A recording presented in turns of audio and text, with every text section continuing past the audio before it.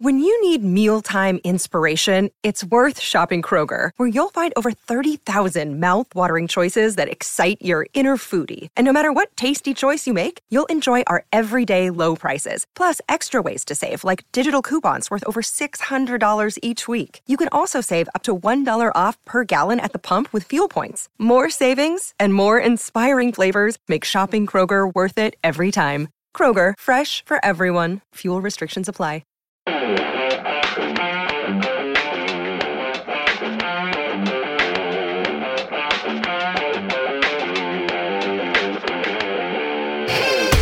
Hello and welcome to the Transfer Window. This is the podcast that not only takes you inside the biggest deals at the biggest clubs in world football, but brings you insight and analysis of the issues that matter every Monday, Wednesday and Friday. I'm Johnny McFarlane, and joining me are pundits extraordinaire Duncan Castles and Ian McGarry. On today's Transfer Podcast, we reveal the man who could replace Maurizio Sarri at Chelsea come the end of the season. Timo, Werner and Nicolas Pépé are two of Europe's top talents, but where will they end up as Premier League scouts keep a keen eye on their progress?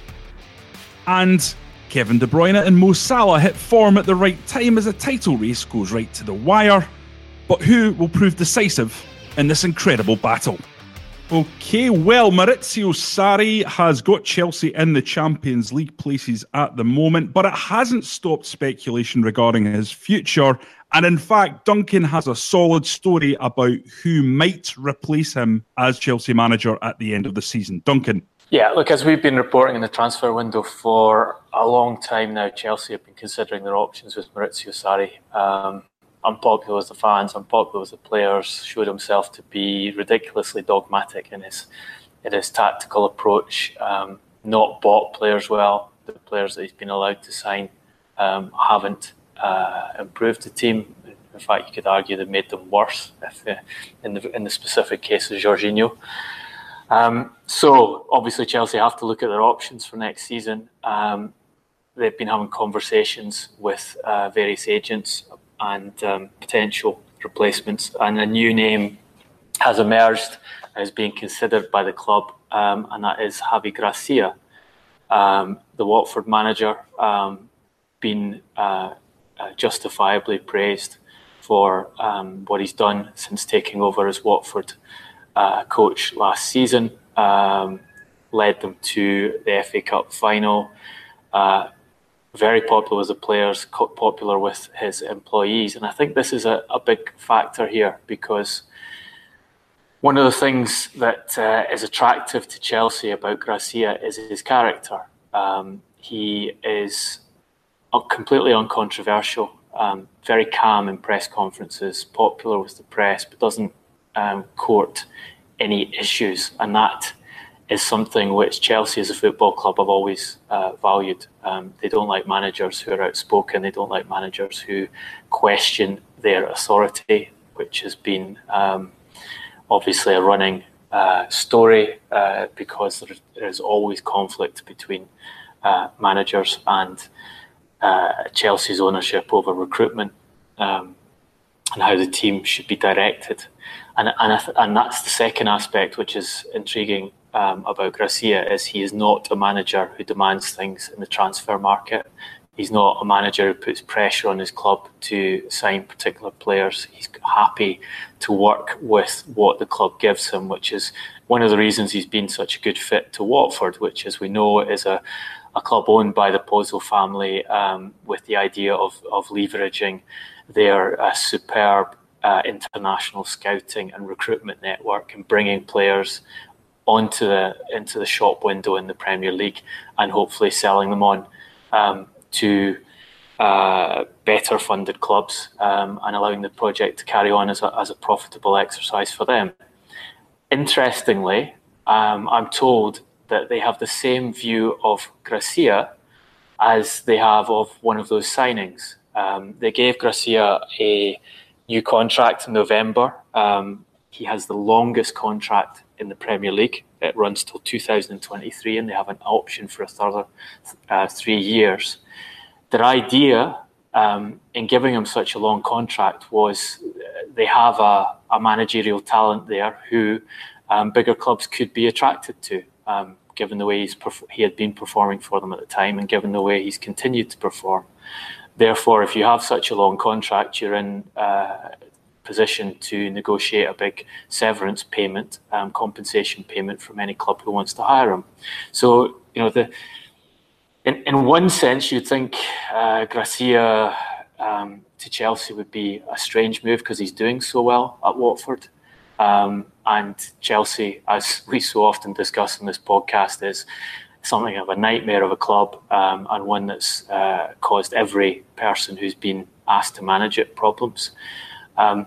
But there's also the sense from Gracia's side that perhaps he's done as much as it's possible to achieve at Watford. This season he could end up finishing 7th. That's essentially the high water mark, I think, realistic high water mark for a Watford squad, which is significantly underfunded compared to the top 6 in the division and several other clubs who they're battling with for that 7th place, such as Leicester, Wolves and Everton. And he's got them to an FA Cup final with a chance of winning the FA Cup. So his status is justifiably high at the moment. And I think this interest from Chelsea is something we should pay attention to, because it ticks a lot of boxes for Chelsea as a club in the sense of the type of manager Gracia is and his abilities and his proven ability in the Premier League. And as we've discussed before in the podcast, Chelsea's status as a club, the condition they're in as a football club, is such that it's probably going to be harder for them to attract a really top-level manager than it's ever been before. I think guys like Massimiliano Allegri, who is considering his future at Juventus and would like to manage in England, he will look at a club like Chelsea and say, well, actually, why do I want to leave Juventus and go to Chelsea? If I go to England, I want to be going to a club which can win things, which is in the Champions League, which has the ability to recruit properly. And Chelsea really aren't that anymore. So we've had Nuno Espirito Santo set up as a candidate for Chelsea, and that makes sense. From Chelsea's perspective, I think Gracia makes sense. And I think, Ian, you can tell us where you're in a better position to tell us where they are on one of the other alternatives. I think the fans' favourite, Frank Lampard. Yeah, I think Lampard's been considered, and he's the obvious choice in terms of getting the fans back on side who've been malcontent since Conte's second season and then sacking, and Sarri has not managed to win them over. Obviously, Derby are in a state of flux because their chairman and owner, Mel Morris, has offered to sell the club for a nominal stake of £1 in order to try and recoup some of the £93 million he's loaned the club during his time in charge. And that, of course, would put Frank Lampard's future into the mix with regards to who comes in and do they want him, do they not. And obviously, with Derby outside the playoff positions right now as well, any incoming owner stroke chairman could justifiably say, well, you've not achieved what the club has asked you to achieve. And if Frank's got an option to go to Chelsea, it'd be very difficult for him to turn down. Although, at this stage in time, personally, I would think that would be bad for his career because he doesn't have... Well, he has only 1 year's actual managerial experience under his belt, and taking on a job like Chelsea, as you mentioned, Duncan, with the chaos there, would be a big gamble for him regarding his future career. And given that he is only 40 years old, I'm sure he wants that to last a bit longer than where he is right now. I think what's interesting with regards to analysing this situation is, in terms of Gracia, that is, and also even Nuno as well. When you are the owner of a large business who is looking for an exit strategy, i.e. to sell that business, which I think it's fair to say Roman Abramovich is clearly open to listening to offers for Chelsea Football Club. One of the things you don't do is appoint someone in the pivotal role of management in that company, in this case in the football club, who's going to be difficult to evict, and also someone who's going to be controversial in the way he manages as well. So what you really want, if you're trying to sell, is a safe pair of hands, someone who is diplomatic in public and effectively mild in private, who won't try and interfere with what's going on regarding the administration of the club, with someone who has a good enough track record to be considered credible for the job, but at the same time, easy to remove, or relatively easy to remove for an incoming new owner. And I think both Nuno and Gracia fit that bill. They will do a good enough job. They will do a steady job. They won't interfere in terms of transfer policy, etc., etc.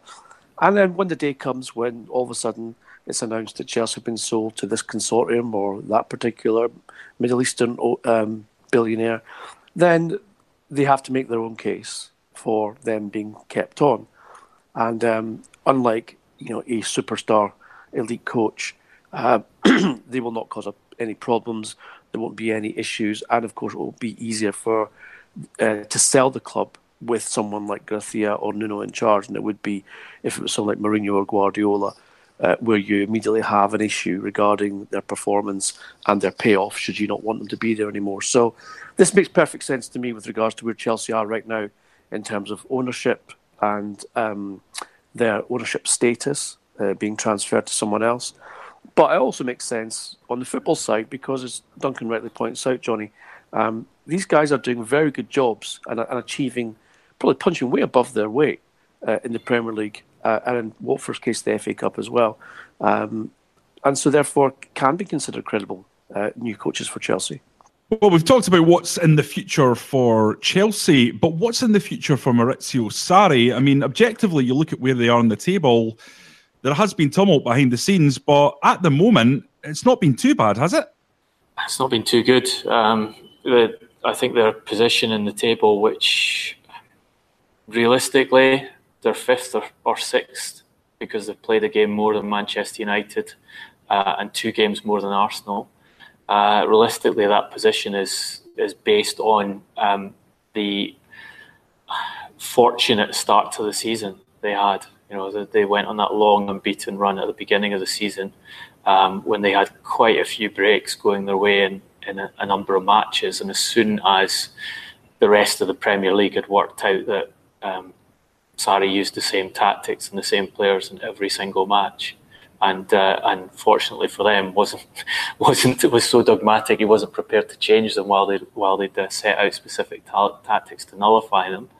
Then they started going down the table again.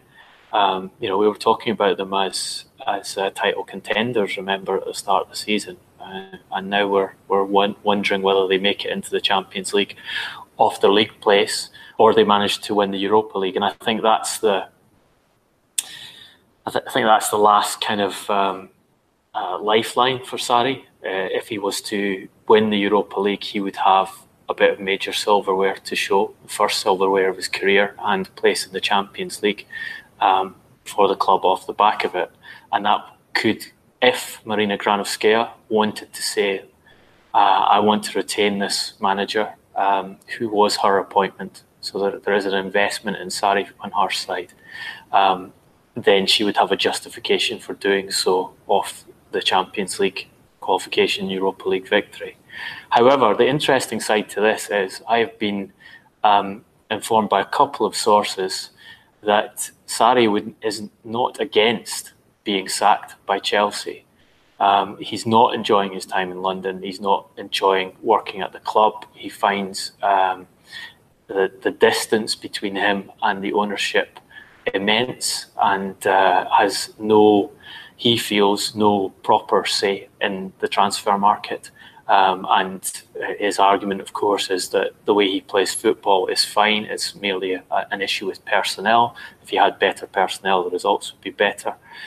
To the point where he would be happy to lose his job. He has an offer from Roma, Franco Baldini, who is a major figure in the strategy of Roma and a close advisor to the owner, has talked with Sarri and wants him to come back to Italy and be the next coach of the club. Obviously, they've tried to get Jose Mourinho, as we reported last week, but Mourinho has turned him down. Sarri, they feel, is a strong option, not least because Sarri has encouraged them in that interest. So if you look at it from Sarri's perspective, the ideal way to go back to Italy would be on the back of a large, significant payoff from Chelsea, which is not to say that he is going to deliberately try and underperform to the end of the season. I don't think that's the case at all. He's a proud man. He wants to demonstrate that he can win silverware with the club. But what I'm told by more than one person is that he will not resist if Chelsea decide to dismiss him, and would quite happily collect his severance check and then take one of the bigger jobs in Serie A and return to his home country and to coaching there again. Well, we're going to have a look now at two of the hottest young talents in European football in Timo Werner and Nicolas Pépé.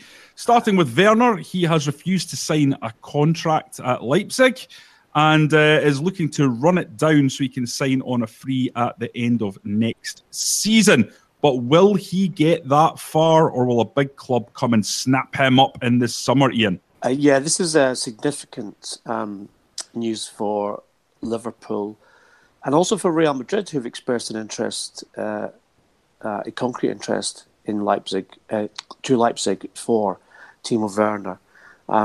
The club's chief operating officer, Oliver Mintzlaff, has just confirmed in the last 36 hours that negotiations with Werner's representatives to extend the contract, which has 1 year left to run this summer, has completely broken down.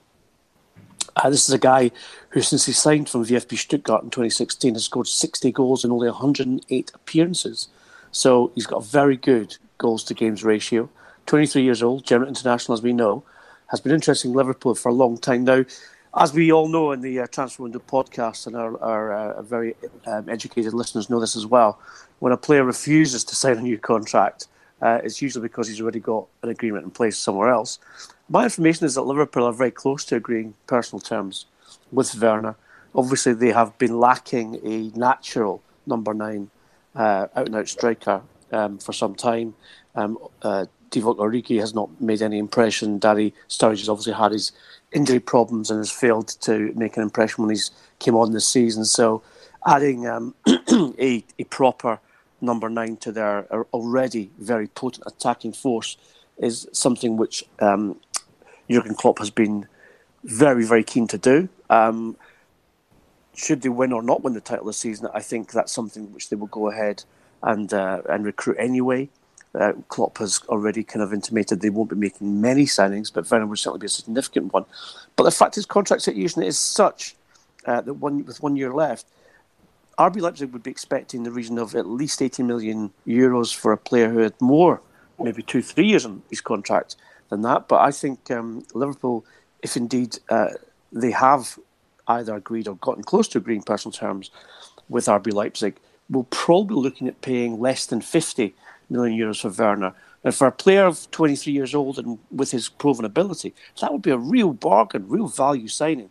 But remember, as I said, you've got the spectre of two, not just Real Madrid, two European super clubs, because Bayern Munich, as always, was a young German player who's very good, will come into the equation, and we know that they're going to be massively restructuring in the same way that Real Madrid will be doing this summer. So Liverpool got a fight in their hands, but I think Klopp is definitely a factor in this in terms of the charm offensive. And also, I'm told that Werner himself is more keen to move out of Germany than he is to stay and go to Bayern, because unfortunately there has been a long history of players who go to Bayern at his age and don't quite make it and end up, tails between their legs, leaving the Allianz Arena only 1 or 2 years later. So big news then, as I said, for Liverpool fans, that this is something which is definitely a live wire, and we will be monitoring it and obviously bringing you the latest in the next few podcasts. Certainly a position that Liverpool would need to add to in terms of rounding out their squad. The forward line is is incredibly potent and important to the way they play. And it is actually quite remarkable how many games and how many games at such high tempo they've managed to squeeze out of Sadio Mane, Roberto Firmino and Mo Salah this season. Usually a club which plays in the way they do at this level of the game, going all to the wire in the Premier League and looking like they're going to make the semi-finals of the Champions League. They find it very hard to keep a forward line like that fit and playing all season and playing with the intensity they do. But Liverpool, Jurgen Klopp managed to find some kind of secret to achieving that. In contrast to where Klopp was a couple of years ago when he first came to English football and really struggling in particular with the winter, the lack of a winter break and physical performances and results in the field tailing off markedly in January in his first 2 seasons there. And we just haven't seen that at all. I think rotation is an element of that. But you can say that Mane, and you can see Mane, Firmino and Salah have not been rotated. Their outputs have been incredibly high. So it would make sense to go for a player like this. And it's very much in fitting with the way, the kind of surgical fashion with which Liverpool have recruited in recent years, which is specifically identifying targets that they feel are exceptionally well fitted to the way they play, to the kind of running demands and the ability to cover the ground at pace that is required in Klopp's system. Identifying those players and getting the deals in place and being prepared to put down big money to do them. We've seen them sign Naby Keita, for example, a year in advance because they decided that was the correct midfielder to improve their system. It's still to be proven fully that Keita has been the correct signing. He's come more to the fore towards the end of this season, but they're very definite in their targets, and they don't take the kind of scattergun approach that clubs like Manchester United do and have done, and to their great cost. And it's one of the key reasons, if not the key reason, why Manchester United haven't won a title since Sir Alex Ferguson left, is that they've spent unprecedented amounts of money from the club's perspective, but most of the time not spent them very well and not really had a consistent strategy about spending.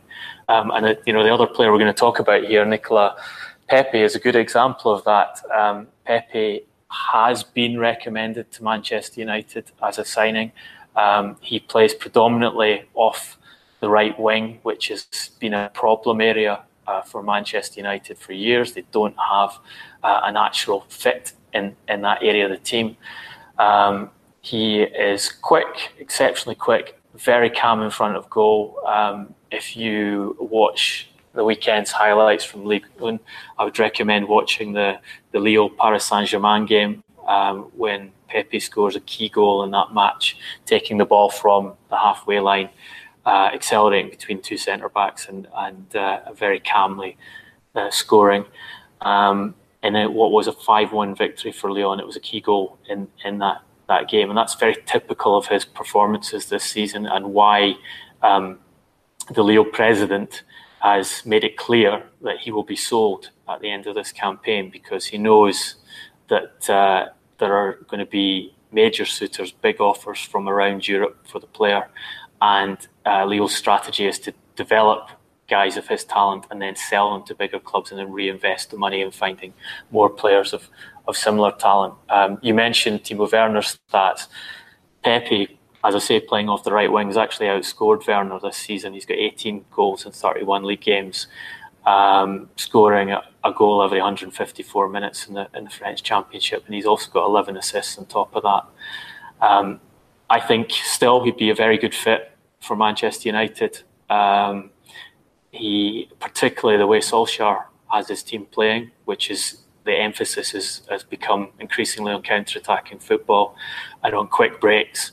And Pépé has that speed over the ground where one pass from Paul Pogba, if he's still there next season, can release him and get him in a goal and a calm finisher on top of that.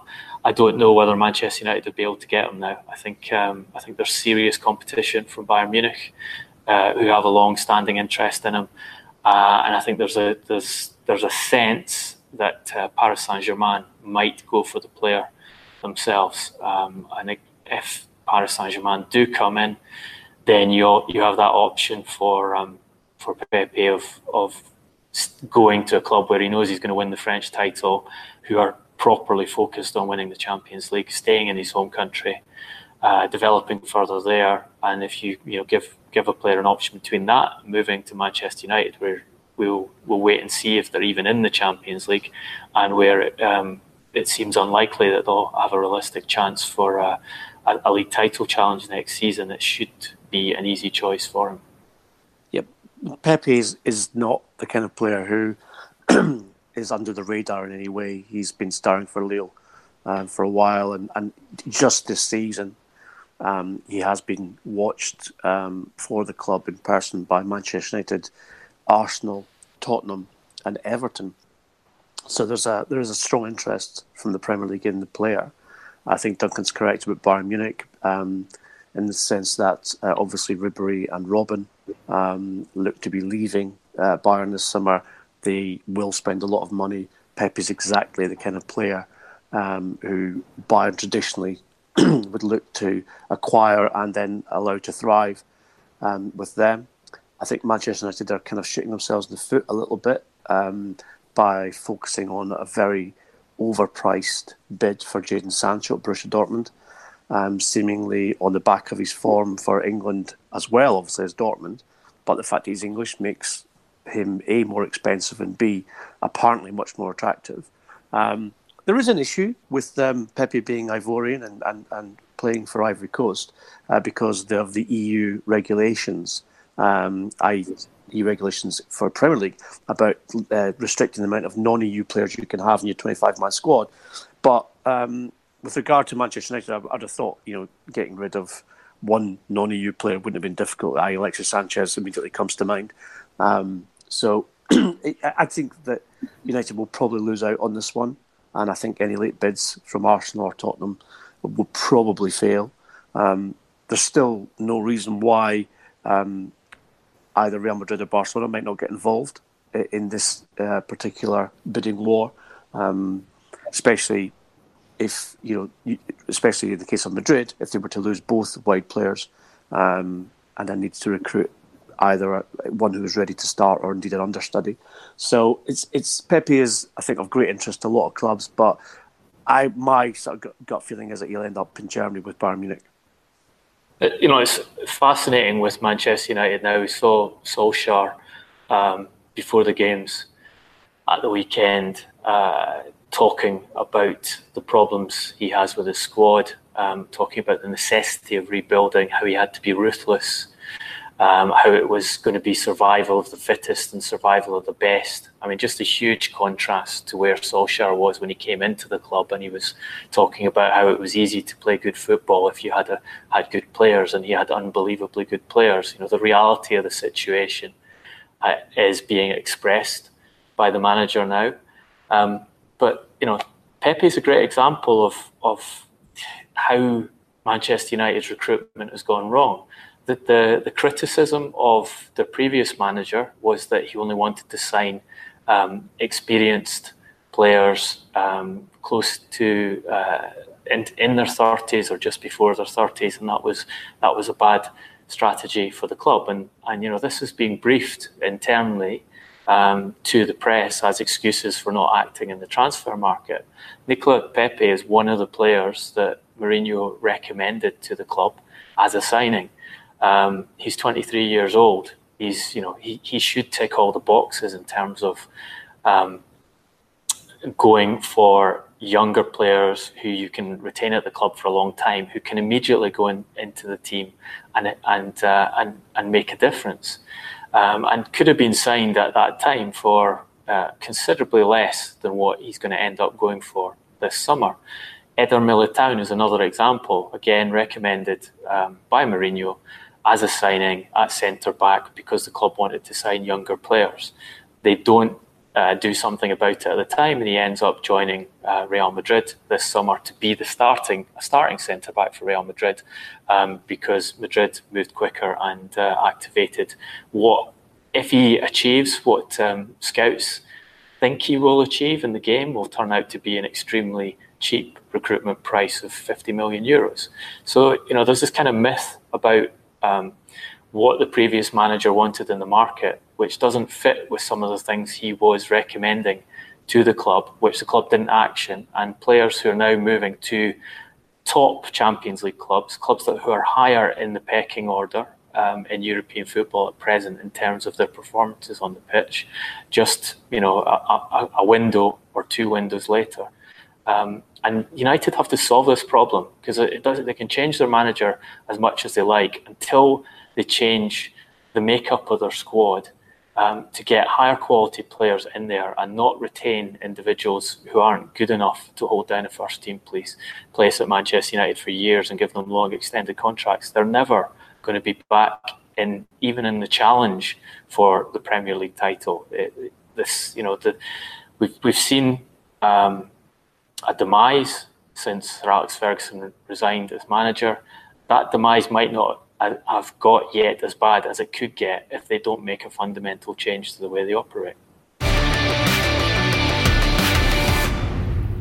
Okay, we're going to move on now to discuss the incredibly exciting title race in the Premier League that is absolutely going down to the wire. City, of course, have 5 games left to go and Liverpool 4, with City sitting 2 points behind with that game in hand. One of the big narratives, most interesting topics of discussion is the return to form of Mo Salah and Kevin De Bruyne. Ian, how important is it for each of the clubs that their best players, in this case De Bruyne and Salah, are hitting form right now at what is such a crucial time in this title race? I don't think we can underestimate just how important it is, Johnny. You think about last season, and Salah and De Bruyne were the ones who effectively, lit up the entire season for both clubs, both with goals, assists, and generally being the main man, if you like, for their team.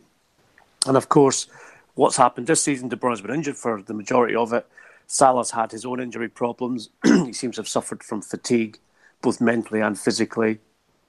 And so neither has been performing to the same level by any standard compared to last season. And then you see Salah score that wonderful goal against Chelsea. But not only that, his play had really gone back to the brilliance that we saw in last season's campaign, running directly at defenders, terrifying them with his lower body strength and balance.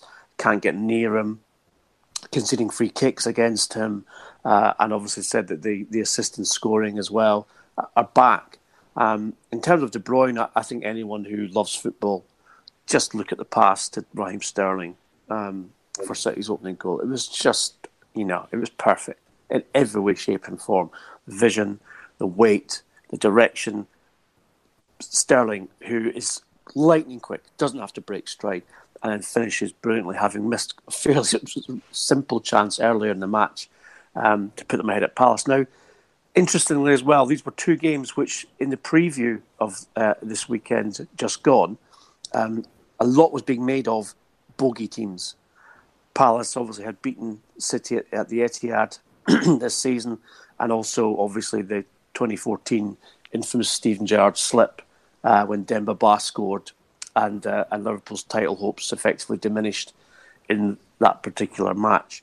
And yet both sides, I think, pretty much normalised all of that sort of hype, negativity, hyperbole, whatever you want to call it, by going out and doing their job in a very professional manner, a very straightforward way.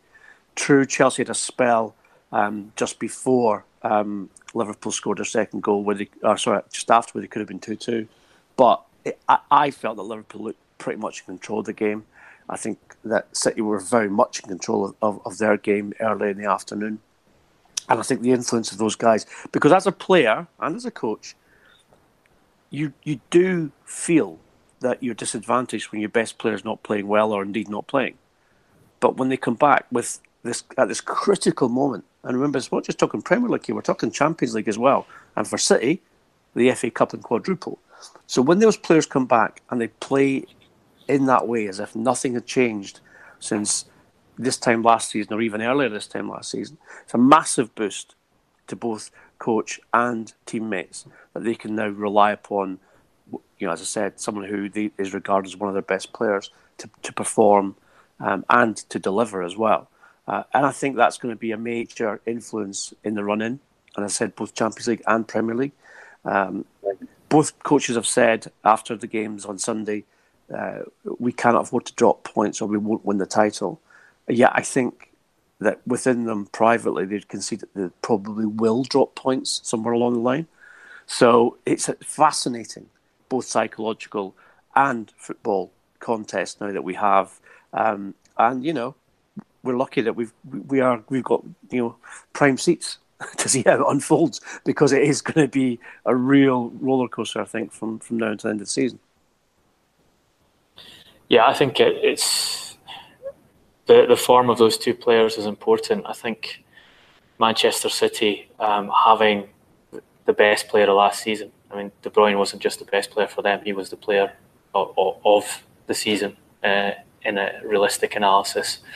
The guy who made the highest quality interventions and created goal after goal for Manchester City in that campaign, now coming back with appetite for these last games, and as Ian says, able to hit that quality of pass to open up a game, which could have been very difficult for them at Crystal Palace.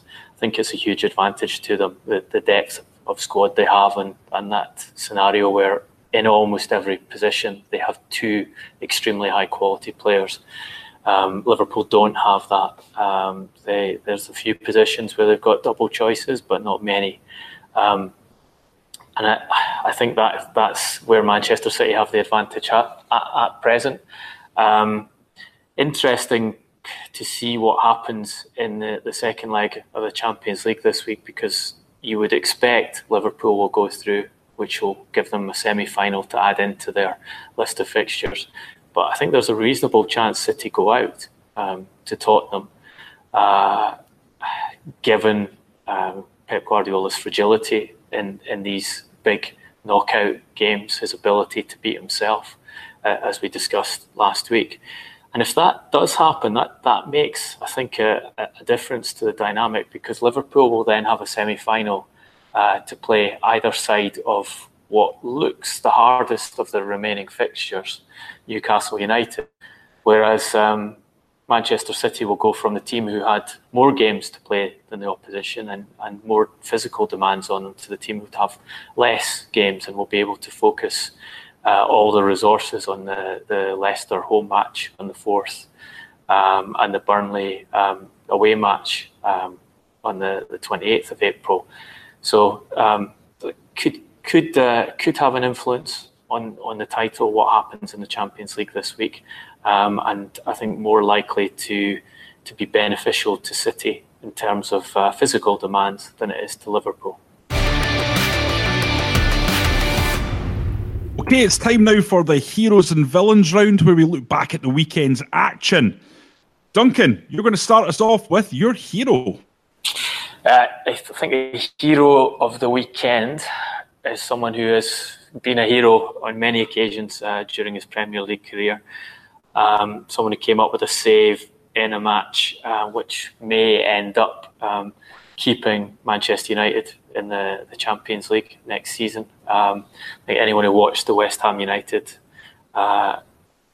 performance at Old Trafford on Saturday would be kind of checking that the ground they were playing at was actually Old Trafford, because we watched again a team who traditionally would have sat back and tried to scrape a result, go after Ole Gunnar Solskjaer's side, have by far the better of the attacking play, score early on, and see the linesman give an incorrect offside, come back into the match and then put Mikel Antonio on at the end, and Antonio produced a superb close-range header which seemed destined for the back of the net. But amazingly, De Gea, as he's done so often before, managed to get his body across and touch it away from goal.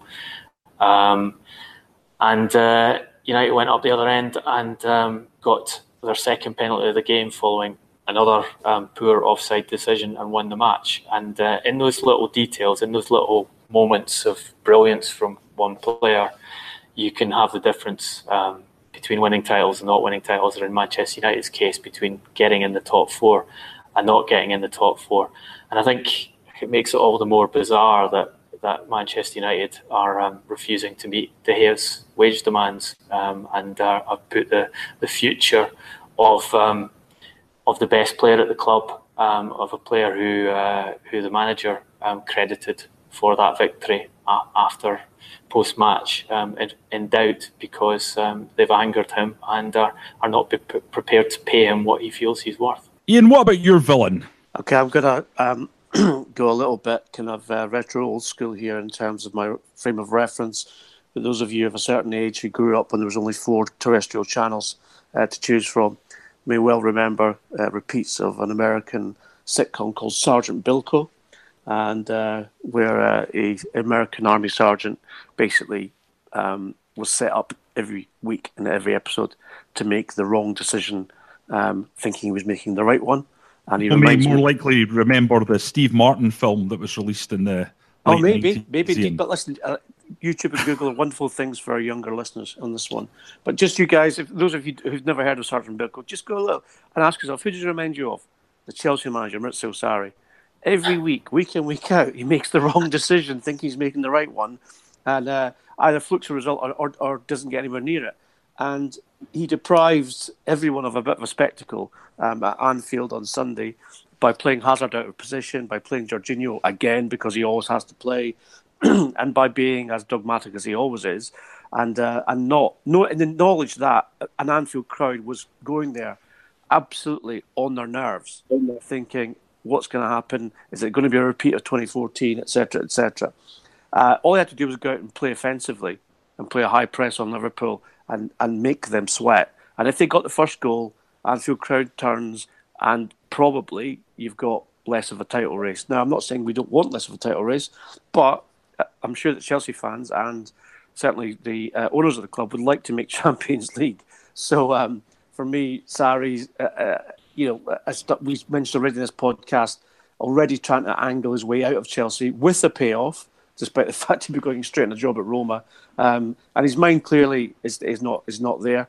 And that was always the case with Sergeant Bilko also, which made it much more funny. So villain is Maurizio Sarri, but hero Sergeant Bilko.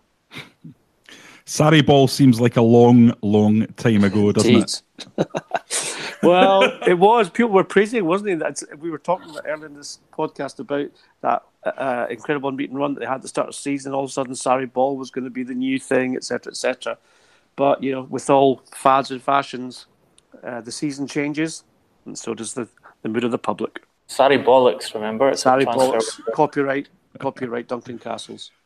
Yes, it's safe to say the transfer window were sceptical. Don't go back and listen. There's no need, but we can assure you. Do go back and listen. That's one of the things you should do. Yeah, exactly. Do go back and listen and give us a 5-star rating on iTunes and give something back, because that helps us to our wonderfully educated and intelligent listeners to share the Transfer Window podcast with everyone out there who also wants to be listening as well. So instead, I'm just doing Johnny's job for him, people. Like, you know how I feel about that. Listen, it's fully protectionism on my part, because I was drinking the Sarri Kool-Aid and disagreeing with you both. So let's not pretend it was anything else going on here than my protectionism. And remember, that's cool with a K, people. Okay, it's time to slam this particular transfer window shut. We're going to be back on Wednesday for your questions answered. That will be coming to you at midnight. To continue the debate, we are all on Twitter. You can contact us individually if you wish, at Johnny R. McFarlane, at Garbo SG, and at Duncan Castles. Or, of course, you can come at us through the @Transfer Window podcast account. If you liked what we're doing here, and we know thousands of you do, please give something back by popping onto iTunes, as Ian just said, giving us a 5-star review, as this helps us reach as many listeners as possible. Until Wednesday, thanks for listening.